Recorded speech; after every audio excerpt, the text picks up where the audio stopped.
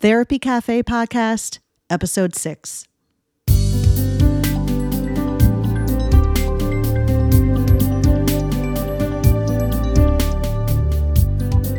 Hello and welcome to the Therapy Cafe Podcast. I'm Kathleen Talent and I'm a clinical psychologist.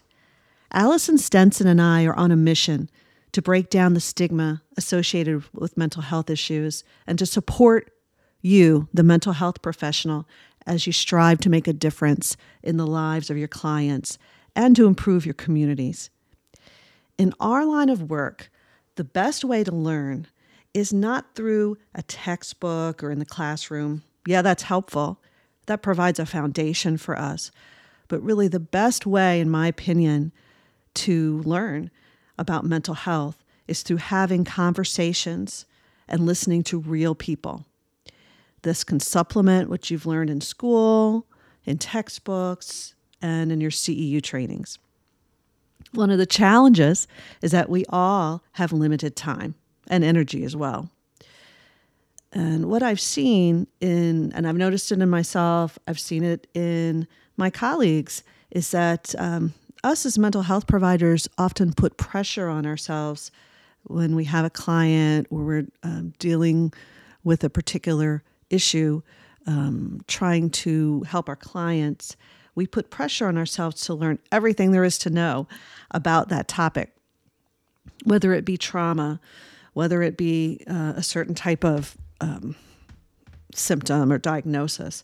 And that's impossible. It's impossible to learn everything there is to know about something. And we don't have enough time for that. We don't have enough energy for that because we have lives too, and we have to take care of ourselves. So this podcast is really designed to help you get up to speed on some of the issues that you may not have time for, may not have the energy for, or even the resources to find out about on your own. And it's kind of like a shortcut, guiding you to the source, to get you the information you need as quickly as possible. So in this podcast, we're focusing on our first topic of first responder wellness. That means taking a holistic approach, mind, body, spirit wellness. So holistic wellness. And we're diving in, we're talking to a variety of people to get different vantage points. We're talking to clinicians who are applying, and working with first responders. We are talking with researchers who are doing research, and we're particularly interested in how to apply that research knowledge to help people. And we're also talking with those with lived experiences, the first responders themselves. So you can learn firsthand in their words what they need. And the reason we chose this topic to start with is because there's a real immediate need for therapists to work with first responders. They are seeking out therapy now like never before, especially this past year. And they need our help. And we need to meet them halfway, do the best we can to learn what their needs are, what their culture is, what their personality is like, and just kind of listen to them, hear in their words where they're at. That's part of what is called cultural competence. We just need to kind of expose ourselves to their culture, which can be really different. It's interesting because for first responders, a lot of aspects of their culture and even their personality can be different from therapists, from mental health professionals, but we also have a lot of overlap. We see and are exposed in different ways to traumas, maybe vicarious traumatization or, that kind of thing. And we kind of have some overlap. So that's really interesting too, and we talk about that. So here at the Therapy Cafe podcast, we're here to help you. We want to empower you, the mental health professional, in order to help others and give you the tools you need to do that as best as we can. And taking a holistic approach along the way, mind, body, spirit wellness.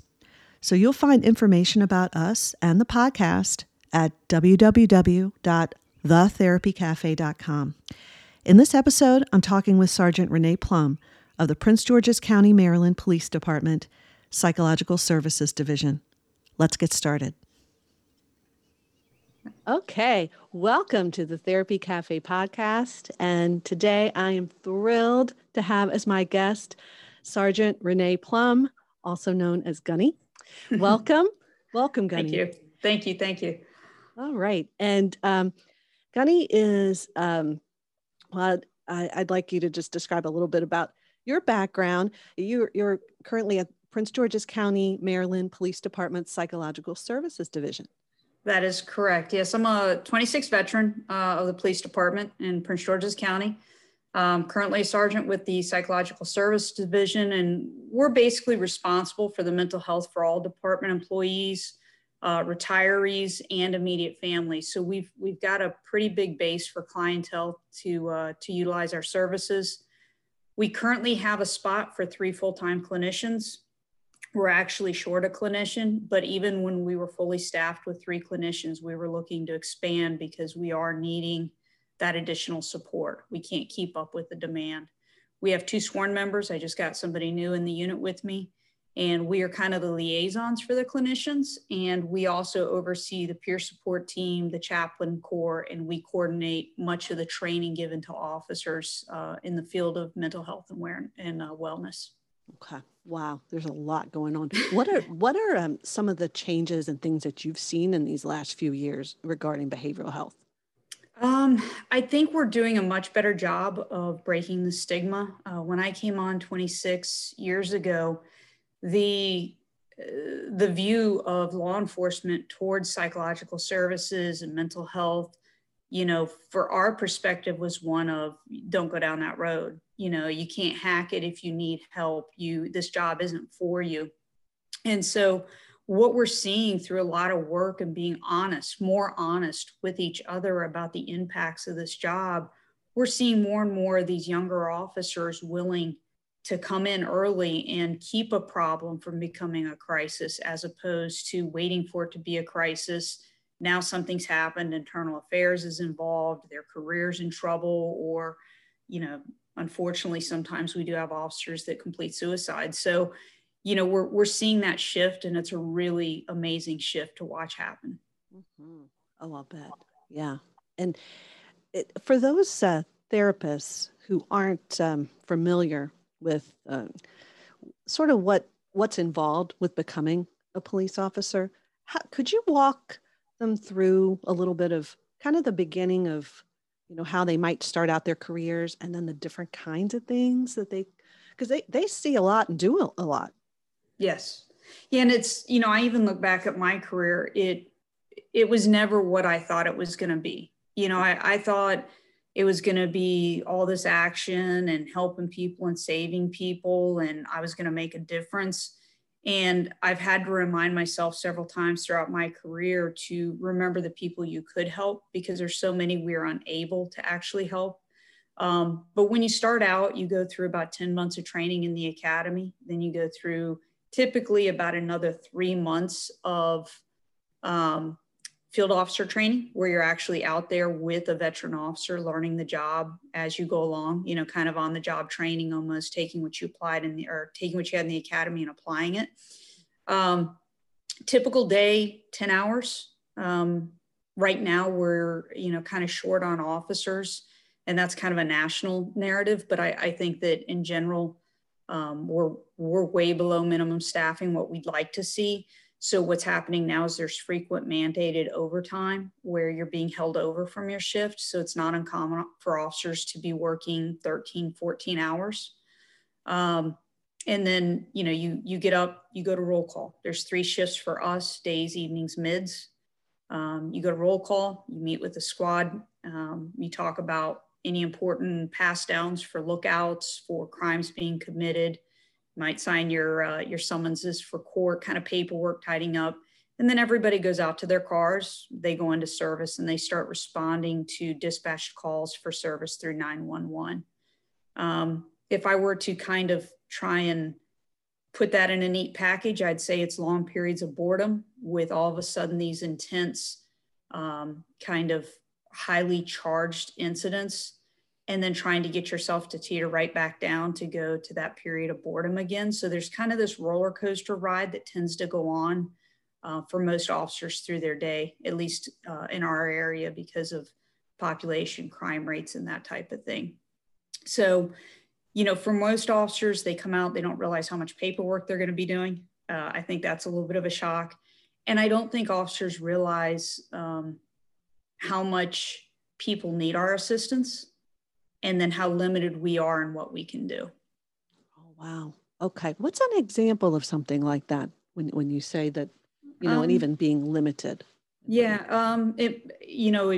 Something as simple as someone that's homeless, and you're trying to get them into shelter for an evening that is going to be cold, but for one reason or another, they don't qualify for the shelter.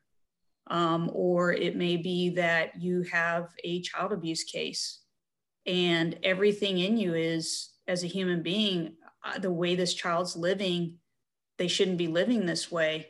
But if the state law and the policies placed by the different entities that oversee child abuse and neglect go, hey, this is the standard, and it's just below that standard, to have to walk away from that sticks with you. It stays with you. When I teach the recruits in the academy, that's one of the things I tell them. The hardest thing on this job isn't the stuff you do, it's the things you end up not being able to do, and the frustration that builds from that. Most of us got into this job because we wanted to help and make people's lives better. We wanted to protect them. And that realization that, you can't do all the things that your young mind set out thinking, oh, I'm going to do this. It's a little disheartening, and to get beyond that and try and remember, hey, but you did help this person and you did save that person. That's what you have to hang on to. Wow. That is really powerful. It makes me think about, there's a term I've heard called moral injury as it relates to, yes, trauma. Do you think that relates to what you're speaking of? I think it does. You have people around you that love you, that talk very positive about you and what you do, what your job is. But inside, you walk around with the very visceral memories of incidents you've been on and what you could or couldn't do, or the grief that you see. The amount of grief that most law enforcement and firefighters and paramedics and EMS personnel see. I don't think you realize what that toll takes on you till you're heading towards the end of your career. And, your significant other starts saying things to you like, you're not who you used to be. You don't seem to really, be here. You don't seem to be present. And what it is it's compassion fatigue. It's checking out. It's all the things that come with the job where you're trying to kind of compartmentalize to get through. But I think one of the things that I worry about with this young generation coming on behind me is just, the amount of grief that we see, the grieving parent, from a homicide or suicide, the notifications to families after vehicle accidents where there's a death.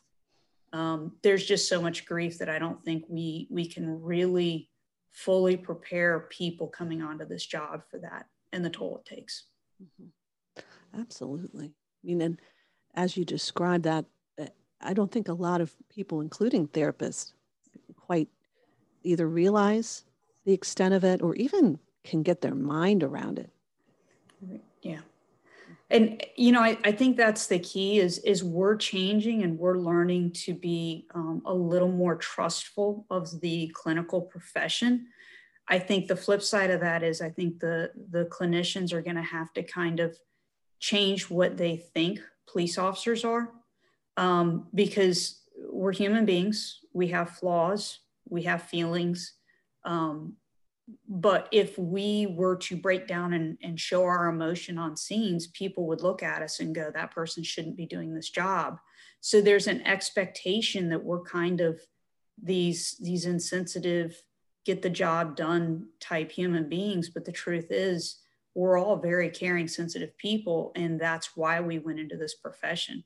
So I think when the face comes down that you put on at work and you're sitting in that office with a clinician, it's pretty important for the clinician to make sure that they check their own kind of biased of what they think a police officer looks like, because what they're going to find is we're all just human beings doing an occupation. And that kind of changes maybe kind of the questions when you start going, hey, what's your goal for therapy? It might change some of the questions that are asked. Mm-hmm. Mm-hmm. What would be so peer support has really come on board, particularly these last few years.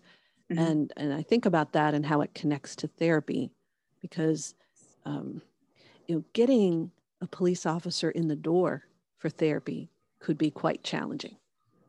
It is. Yes. I can tell you it is. What are some of the biggest barriers that you hear about or you observe when it comes to I think the first thing across the board that therapists need to realize is there's such a level of concern and worry about, if I tell the truth, am I going to keep my job? And I think that that's the hardest hurdle to get over. And I'll tell you one way that I managed to get my peers into clinicians. But I think that first hurdle is making sure that the clinician is culturally competent and understands we're a little different than the fire department and the EMS and the rest of those entities in public safety, because we carry firearms. So with us, the simple notation of a diagnosis on a piece of paper can have ramifications on us being able to maintain a job skill, and it can actually lead to us being dismissed from our occupation. So knowing that you have a culturally competent therapist makes a huge difference, because they understand, if you're going through insurance, they understand the coding and how the coding makes a difference for that diagnosis. And if it gets back to the department, or if it ends up being a workman's comp case, which then makes a notification to the department, that starts being a real hurdle that officers are afraid to even approach it.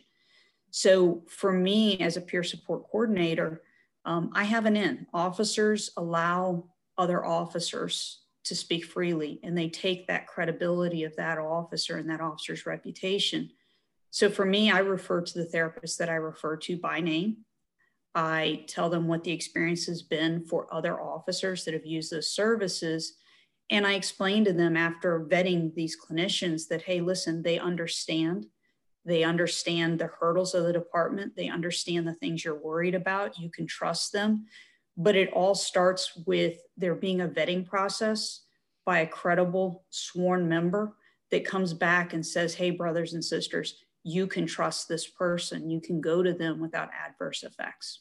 Mm-hmm. Mm-hmm. So in that sense, the therapist has to earn that.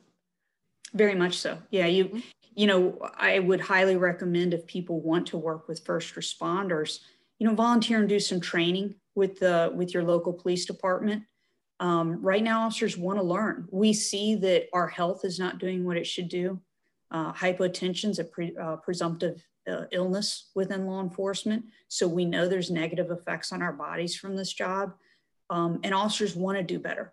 So if you're looking to kind of get your foot in the door, go to the local police department that you're around and say, hey, listen, I want to do some training on the impact of trauma, or I want to do some training on, some type of sleep assistance, or, just going and do an education piece about suicide.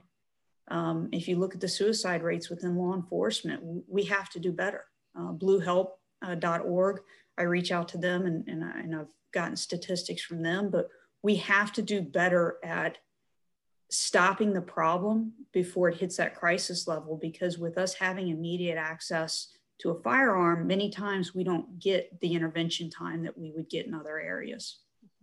Mm-hmm. Absolutely. So there's many ways the therapist can get involved, even aside from in the therapy office and working one-on-one mm-hmm. with the client, right? It yes. sounds like reaching out, making that connection. Most agencies are starting to get on board with having a peer team. And I know here in the state of Maryland, we have a pretty good network that has been started and formed. So if you're interested in working with first responders, reach out, find out who the peer coordinator is in your area, sit down and talk to them, get on one of the resource lists. We vet. I have clinicians that I use to help me vet other clinicians. I work with the IAFF union and, we vet clinicians that way, and we all call each other, and I'll call, the peer support for the fire, and I'll be like, hey, I need a clinician in this area. Do you have somebody on your resource list? So if that's something you want, don't take it personal. Most of us, we're not clinicians. We know we're not clinicians, but we know what we're looking for the type of injury and trauma that we see on our job.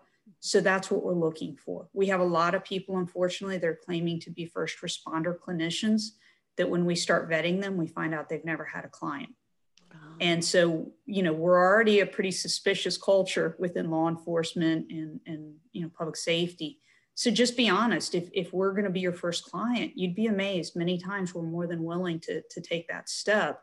But if we catch you not being credible with us, that's going to make it very hard for you to build that rapport and trust back up. Mm-hmm. Oh, yeah, absolutely. What are some of the things that you look for or that tells you that a clinician has that cultural competence in working with law enforcement? For us within law enforcement, I think one of the first things is just understanding the importance of diagnosis, and what that diagnosis is. I can tell in about the first 5 minutes of talking to a clinician whether they have dealt with that. There are certain key phrases that are red flags for officers occupationally. We're always concerned about if I go through insurance and insurance flags it as a workman's comp case. Once workman's comp gets it, they have access to our files, and now we're concerned, will something in that file, will it say I can't permanently, I cannot work shift work, or this is a permanent disability or a loss of a job skill. That becomes very noticeable early on once you get into the workman's comp arena. So I would tell any clinician with a first responder sitting in front of them, ask them that question, like, where are you at with workman's comp? Because that is a completely different way of dealing with things than somebody that just wants to get help and they're not looking for the department to have knowledge of it. They just want to get better, whether it's to be more engaged at home, whether it's better coping skills for the grief they see and the trauma they see on the job. Make sure you're asking the first responder, not only what their goal is as they start therapy, but whether or not there's going to be the side cart of workman's comp going along with you as you go through, because you're going to have to protect your client from some of the things on that end. And to give you an example, on our agency, the chief's office can actually, if it's a workman's comp claim, they can actually order the officer to produce the clinical notes. Well, the clinician has the option to say it's not in my client's best interest to do that, but that officer's still stuck there with, I'm either insubordinate by not producing these notes, or I'm turning over these notes, or I'm providing a note saying my clinician says it's not in my best interest, which again is going to be red flags within the department. So, just be mindful of those things and have that conversation. Our staff is very good about being very careful with the notes, making sure the notes are exactly what they need to be and nothing more. So that if that ever happens, the officers already know. We've had established cases where the officers already know, hey, the clinician protected my privacy in this. And that rumor, that word of mouth gets around, and now the officers know, hey, there's nothing to worry about going to the clinicians at Psychological Services. Mm-hmm. Yes, absolutely. So it sounds like being advocates for an advocate for your client, and really navigating all of that, because there are real serious ramifications potentially. And some agencies are better than others. There are some agencies that as soon as you say I'm under the care of a clinician, it's hands off. There are other agencies that try to blur those lines more than they should. So, get to know the culture of the agency that you're in, find out, kind of what their mindset is, and then see if their actions are backing up what they're telling you. Talk to the officers that are your clients and say, hey, listen, how does the department treat you with this? They'll tell you in a closed session, they'll tell you. Mm-hmm. Mm-hmm. We typically don't lack the ability to speak our minds when we hit that point. Yeah. And it's about like, as you say, building that trust.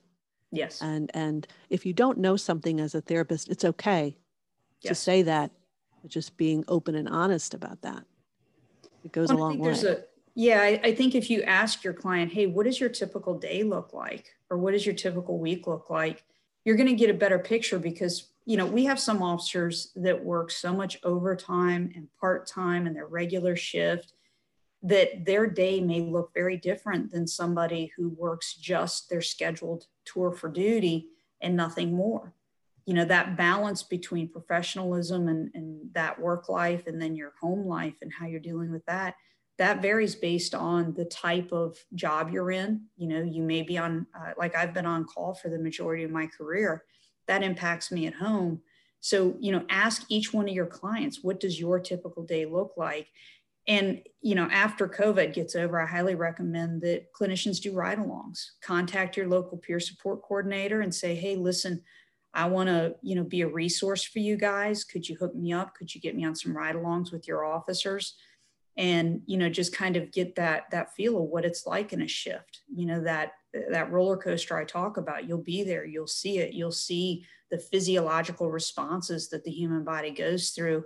And then how all of a sudden it's like somebody hits the brake and now we're back to just taking a report. But you'll be right there to see it. Yes. That's one of the things that I experienced doing a ride along with the fire service, and just how, there was a lot of sitting around and then boom, there would be a call, and then you're all over the place in terms of, that reaction. Yes. And, yeah, absolutely. And, one of the things that's been really exciting and just inspiring in so many ways is to see the peer support grow within, for law enforcement as well as in the fire service. How did that work, in terms of what have you noticed over these, I would say, last maybe 5 to 10 years in terms of peer support and how it's grown and how therapists have kind of been involved with that? From my view of my particular agency, the peer support team was kind of there, but nobody really knew 10 years ago. It was kind of a select few that got to go to this training, but there was really no idea of how to get a hold of these people, who was on the team, who wasn't.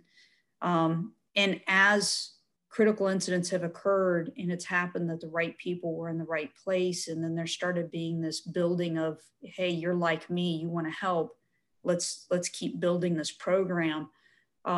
What we've gotten to now is 2019, I trained every single officer that ranked a lieutenant below in our department.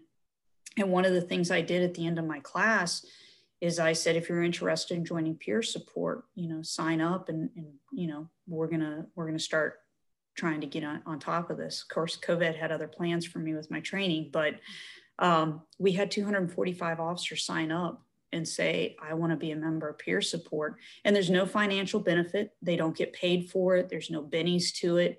It's literally just officers saying, I want to help other officers when they're struggling or if they're having a hard time. I'm going to be willing to pick up that phone at 2 a.m. when somebody has come home to a house and a Post-it note that their significant other just left them because they're tired of the person never being home because of the job. Or you've been in a departmental shooting and you almost lost your life. And now your significant other goes, if you go back to this job, I'm out of here. I can't live this way. And to have that ability to pick up the phone and call and have someone talk you through. And, for me, I see us as JV versus varsity. Our job is to learn the skill and explain the skill and then gently pass our colleagues off to the clinicians and let the clinicians do that next level of work that needs to be done, because there is so much mistrust. As a police officer, I can walk into almost any group of police officers and have a conversation that you, being a clinician, even though you have more education, background, experience than me, you would walk into that same group and you'd probably get silence and very cordial, feedback. So to kind of take peer support and make us the liaisons to the clinicians has worked very well. The other thing is I speak very plain to my officers. I use very common terminology and language about the psychological services aspect of things. You know, when I explain to them what the body goes through physically with our job, whether it's the way the brain processes trauma, whether it's the way we release stress hormones in fight or flight, when I explain to them in very common terms what that is, and then I also explain to them in very common terms how, you know, talk therapy can assist in us processing and resetting our bodies and getting back in balance, they understand that. If you start going down the path of kind of that existential, like, meditation, and believe it or not, officers are open to meditation. But when you say meditation, it has a very different feel than if I say, hey, you just need to be mentally focused on where you are right now. And we're going to purposely focus on something positive and trick our brain into thinking that route instead of the negative route. You see the light bulb go off.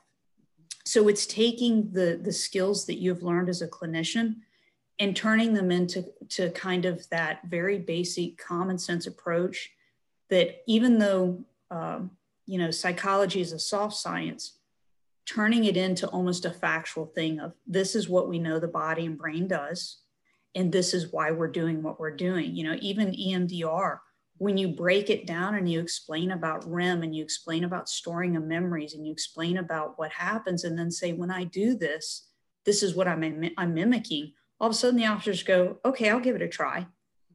But prior to that, there was so much skeptical thought process going on about, oh, is this hypnosis? What is this? I don't believe in this. But we were able to kind of bridge that gap with very common terminology. Yes, bridged.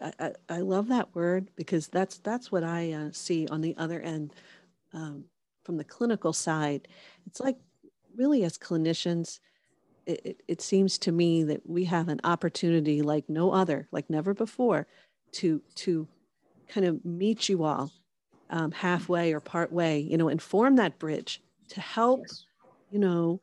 These police officers get the help they need or empower themselves, to work on whatever issue or, situation, has affected them and really get them what they need, help yes. them empower themselves. So folk being able to, it seems that we're also, I've noticed that we're kind of learning to speak each other's language in a way, because yes. I've been hearing so many, different first responders start talking about psychological terms and things that in a real way, in a very useful way, direct way, that I think absolutely.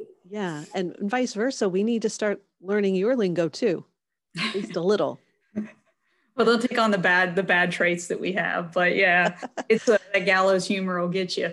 But right. Yeah, I think that, the other thing that I would recommend is don't expect an officer to be devastated by an event preconceived. Early in my career, I had an issue with a clinician that I had been through some significant things. And every time that clinician saw me, the clinician would say, hey, how you doing, Gunny? And I'd be like, I'm good, I'm fine. Are you though? Come on now. And it was, kind of that thing of, just if I'm okay, I'm okay. Because then you start questioning yourself, well, should I not be okay? Am I not okay because I'm okay? And it kind of sends us down a different path. So, just kind of keeping that thought of treating the problem, not the person, making sure that you kind of come back to that basic thought of, for some people, they have amazing coping skills. I've seen people on this job deal with things that I just sit there and shake my head and go, how are you still standing? And then there's other people that something very small is able to completely cripple them and put them down on their knees. So, make sure you're looking at each individual and not looking at the incident and going, oh my goodness, you went through this incident. You can't be okay. You'd be surprised at the resiliency of a lot of the people in this occupation, because many of them get into this job because they've had trauma as a child. And so that's a very different level for them. One's very personal and one's secondary. And for them, hey, I've seen worse than this, so they kind of have that attitude going into it. Absolutely. So you have seen that does happen. I mean, not to generalize, because there's obviously a lot of individual Mhm. differences going on, but you, from your experience or vantage point, the backgrounds coming in prior to going into law enforcement, an individual may have seen already had trauma. Oh, absolutely. It's amazing right now. I absolutely love how diverse our agency is.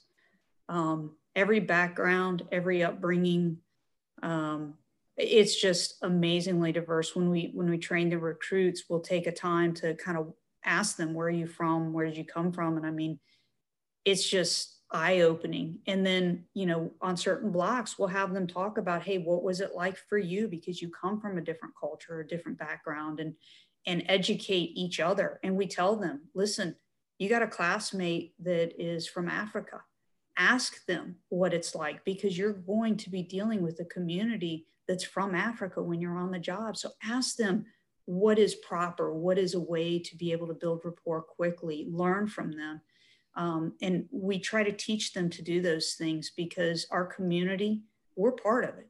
It doesn't matter where you reside. It doesn't matter where you go into service. At the end of the day, I don't think there's a police officer out there that if I could be in a different state, and if someone needed help, I would stop to help them. That's what this profession's supposed to be like. So, learning those backgrounds is huge. And I'm amazed to see the diversity, and I'm really proud of it. Mm-hmm. That's awesome. Mm-hmm. Wonderful. We, talking about, the childhood and the trauma in childhood, we've even started talking to supervisors, to bring up the ACE. Let's talk about how what someone has had in childhood can impact them in this job, and how that may impact your subordinate supervisor relationship with them. How do you keep them motivated? How do you keep them where they feel they can come to you and talk to you if they're having problems? And how do you account for that without making someone feel like, there's something wrong with them, or that, it's something to be ashamed of? And, we're trying to do a better job of talking to our supervisors about being mindful of that and talking to their troops. Mm-hmm. It sounds like such an opportunity as well to focus on kind of a strengths-based approach, resiliency building, and thinking even about, as you say, that the terms matter, the way the language matters. So for therapists to be able to speak about, instead of talking about disorders or illness, to switch it around and think about mental fitness, things like that. Yes. Yeah. In fact, one of the classes that I teach, one of the things that I tell the officers is, disorder diagnosis, what do these terms mean? And ultimately, there's no reason to have a diagnosis of anything other than insurance, because you as clinicians know what you're seeing and know what is kind of causing what you're seeing, or you're going to be figuring it out. The whole purpose of a diagnosis is insurance. And when officers start understanding that, they go, oh, okay, I'm not being labeled because there's something wrong with me. This is about money being paid back from insurance and being able to continue the care through insurance. And it changes their self-perception of what it's like to get that label.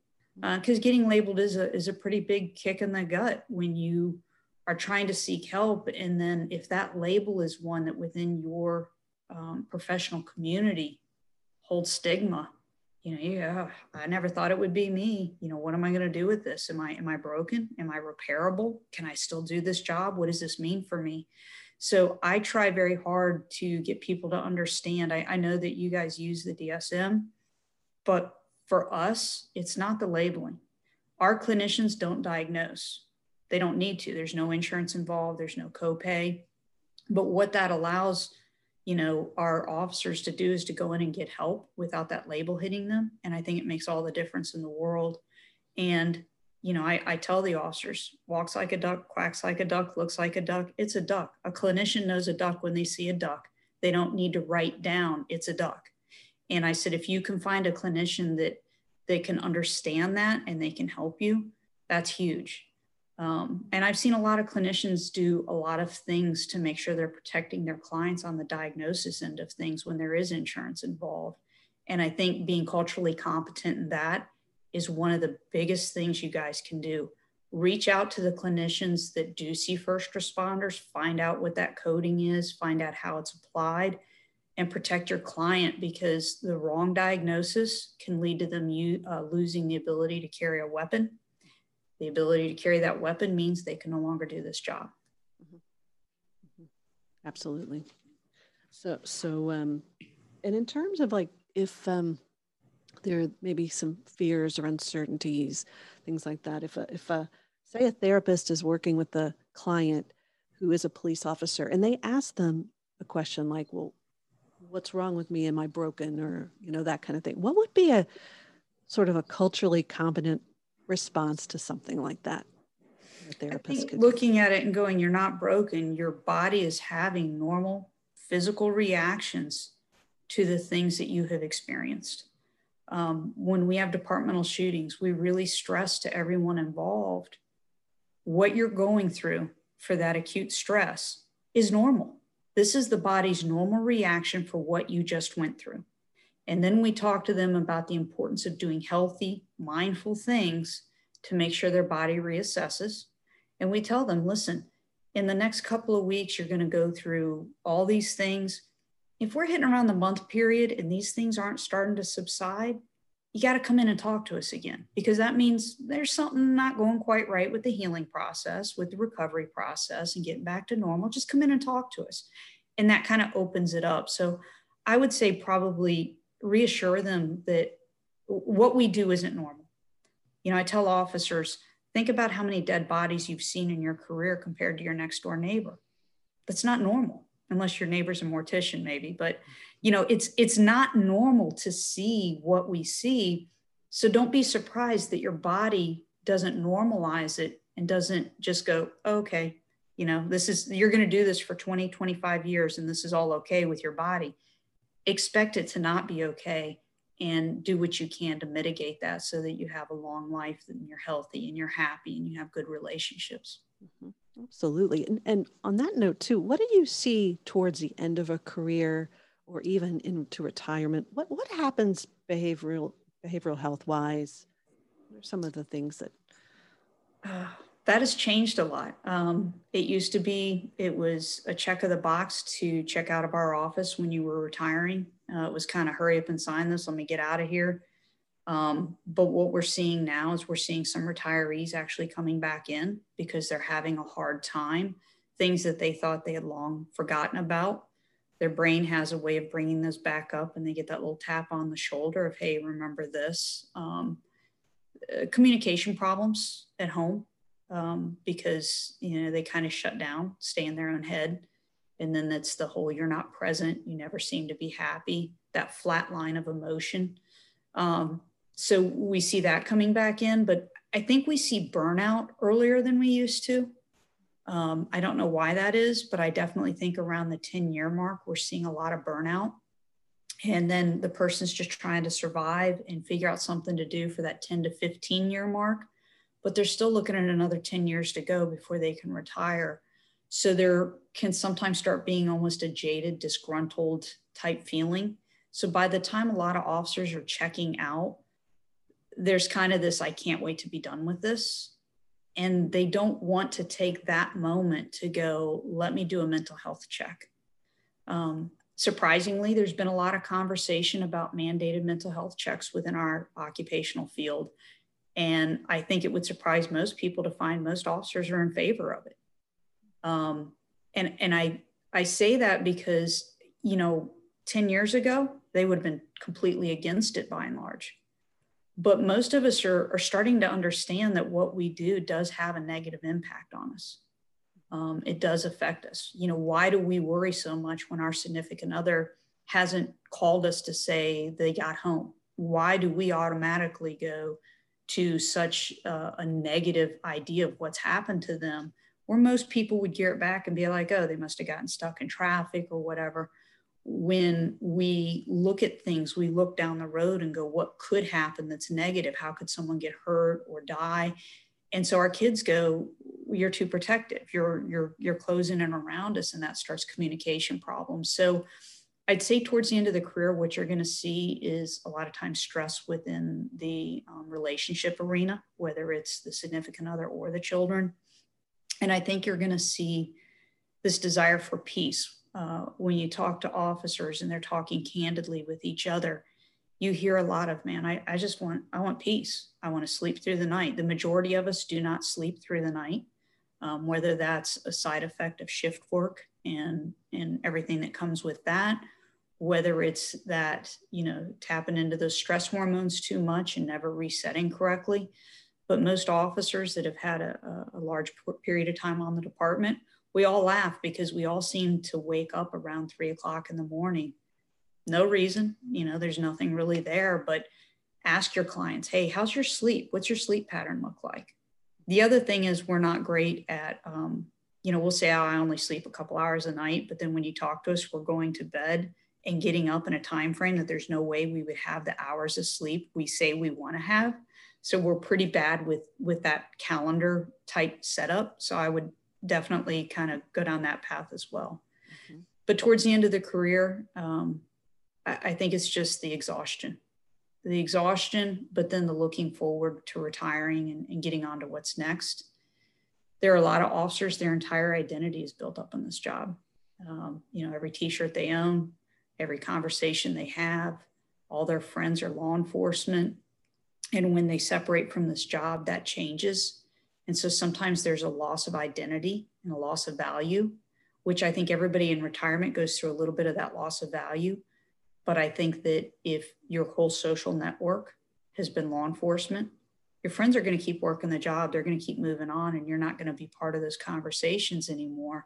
And I've seen a lot of officers struggle with that once they've retired, that they feel like they've disconnected from their world, from what they were in. Mm-hmm. Absolutely. So if they're not getting any kind of support from a mental health provider, that certainly would be an important time to get connected then. Absolutely. Yeah, that and keeping the support as you go through your career, we really stress to our people, keep your outside friends, don't isolate just into law enforcement. It's very easy to do that because I can have very candid conversations with other law enforcement officers, and I'm not judged for how we speak and our lingo and our jargon, and they understand it. Whereas if I were to bring some of those same conversations up, over the dinner table with family friends, they'd be like, oh my goodness, like you need help. And not realizing that it's just our everyday, what we see every day and what we are used to is very different than most human beings.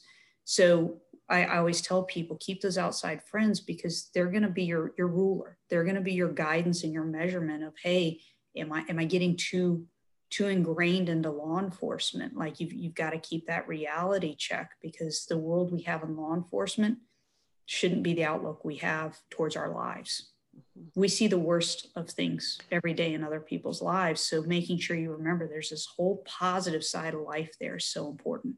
Mm-hmm. Mm-hmm. Yeah, I think clinicians, at least some of them, it's hard to grasp, or maybe they don't grasp just the sheer magnitude of what on a given day, say, a police officer might encounter. Yeah. Yeah. When you think of, so when it comes to therapists working with a police officer, what are some of the things that, we talked about cultural competence and some of the things that therapists ideally would do. What are some of the mistakes and issues that you've maybe seen or heard about the therapists have done? I count myself very fortunate because I do work with 3 clinicians, and I've learned so much through them. But one of the things that, I would say is that trust factor. If you aren't careful with the trust factor and you lose that, you're never going to rebuild it. One of the clinicians that I speak to often, learned very early on, if you go in very confidently and you're confident in your skill level, the officers are going to respond to that. But if you go in and you're kind of faking the funk with that, they're going to sniff it out and they're going to smell that fear in you. And, I've literally had cases where officers have started trying to do reverse psychology on the clinicians to try and test things. And I don't think it's that they're necessarily just trying to kind of be ignorant about it. I think it's a test to see whether or not you can really handle me. You know, can you handle what I'm going to lay on you? Because we know what's in our heads. We know how we feel. You know, and I've done it myself where I will start out and I will give basically the appetizer of an incident. And based on the person's facial expression, based on whether they look comfortable with just that little tidbit I gave them, it determines to me whether I can go full on and tell them everything that happened, or if I need to go ahead and censor it. So, you know, be confident in your skill level, have a great trauma base. Because again, it's not just what we have on the job. Many of us come into it with trauma previously in our life. So have a great trauma base. If you don't have a great trauma base, get it before you start trying to get into this. And then, you know, the other thing that I would say is be confident about what you have, but be flexible. One of the things that I had feedback from officers on with my officers and clinicians was that if you tell me to read a book, and I'm not a person that reads books, the ability for me to have some control and say, and be able to go, hey, Dr. Talent, I don't really like reading books. You know, I'm going to be honest with you. I'm not going to read that book. And you go, okay, well, what's something you do like? Let's find something in your wheelhouse that you are willing to do that will accomplish the same thing. That makes a huge difference. And it's funny, I just told the clinician the other day, I had so many of that clinician's clients come back and go, oh, he was great because, you know, I thought he was going to make me do this. But once I told him I really wasn't into that, you know, like he didn't force me. So for officers, the control, the trust, the safety, having some say in the type of methodology that's applied to us is huge. And don't discount, because I'm telling you, we've got officers that are really excited about trying to get into yoga. We have officers, even though we don't necessarily use the term, you know, meditation, we have officers that are getting very interested in being mindfully present and mind focusing. Like, we're opening our minds to things in a different way that I don't think you would have been able to accomplish 20 years ago. Yes, and there's so much momentum there that I sense, you know, and so much opportunity. And it seems to me too, as you talk, that even some of the errors or things that clinicians may not do right or need to learn, it's like we don't get trained on those things necessarily in school, you know, and this stuff is not textbook. You have to almost throw away the textbook, take what you need, but then be able to adapt it and learn and apply it in a new way to working with these individuals. One of the things that, you know, I've been fortunate enough to put out to places like MIMS and other state conferences is my dream is to eventually have a conference that is out there for clinicians that have an interest in speaking to public safety and first responders, where that group within your cultural population can get together and hear us talk and hear other clinicians that are currently embedded with public safety talk about, hey, this is the things you need to know. Take these classes. This is what it's like. These are the fails. These are the successes. Like, I just think in general, if we could start having something where people interested in dealing with this population have the ability to learn from the groundwork that's already done, it would be huge. Yes, absolutely. There's a big need for that. That would be a fantastic conference. So if I were to tell you the areas, you know, just absolutely trauma, everything trauma focused, relationships, a lot of issues with relationships, and substance abuse, a lot of alcohol issues, because people tend to self-medicate with alcohol when they have problems with communication. And there's a cultural identity, and I don't know why it's there. It's been there as far back as I can remember. I remember watching TV shows where the law enforcement officer has a rough day and you see them drinking bourbon or whiskey, you know? So we're trying to break down that within peer support. But if I were a clinician looking to deal with this community, absolutely, those are the big three. You know, get a good background in those three areas. Okay, great. And if a therapist is interested in learning more about what's going on with peer support or, the law enforcement community, what are some resources that they could? Well, and that's a difficult one. That's one we're trying to do better with. I know here in Prince George's County, all of the public safety behavioral health units have started communicating with each other monthly, and we're getting better. There are apps out there now that we're trying to look at where an officer would be able to have vetted resources right on their phone and go direct with those resources. But I think it starts with finding out who's in the area that you service and hitting up those places individually and saying, hey, who is your peer support coordinator, or do you have a clinician? And then saying, hey, can I meet up with you? Can I talk to you about what I have to offer? I know for us, we have a couple go-to clinicians. We have a couple go-to facilities for alcohol treatment that we utilize. And the reason why we have them is because there's become a relationship. I can call them up and by first name say, hey, I got one of my guys that needs some help. Mm-hmm. And there's this it almost feels like a friendship, but it's a professional level, but we're getting the job done because of who we know and the relationships we've built. So reach out, get to know the people, whether it's fire, whether it's EMS, whether it's police, whether it's corrections, whether it's the dispatchers, which is the group a lot of people forget about. Get together, find out, hey, who do we contact? I want to be here. I want to help, and get vetted, get on that resource list. Absolutely. Wonderful. Well, thank you so much, Gunny, for sharing all these insights. I mean, it's so valuable for clinicians to hear. And again, there's so much opportunity to learn more and to do more. Yeah. And thank you all for what you're doing. Because to have people that say, hey, we realize there's a special need here, and to be willing to spend the money in the training and go through the education process and kind of really put the work into it. Hopefully it's going to make a difference and impact us long-term. Mm-hmm. Awesome. What is overall the main take-home message you would like mental health professionals to know? If you're dealing with law enforcement, understand that it's a little bit different than the rest of public safety because of the job skill requirement of the firearm. Make sure that you have a great background in trauma. And then just lead with confidence on the skills that you have, because we very much test to see whether this person can handle us.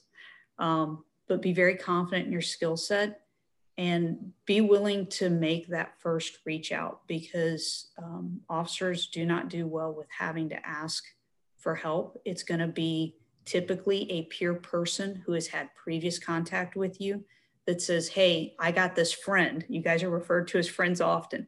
I got this friend. They're really great. It's my clinician. And we possess you. We call you our clinician once you're in. And that's how I can tell when things have switched. So if you get a first responder, get feedback from them. Check for that feedback often, because that word of mouth, that's going to make a difference for you getting your foot in the door where you become our clinician. That's wonderful. Okay. Well, thank you so much again, Gunny. And I will include some details and information, for clinicians to find out some more on the show notes. So again, thank you so much. Thank you so much. All right. Bye-bye. Bye-bye.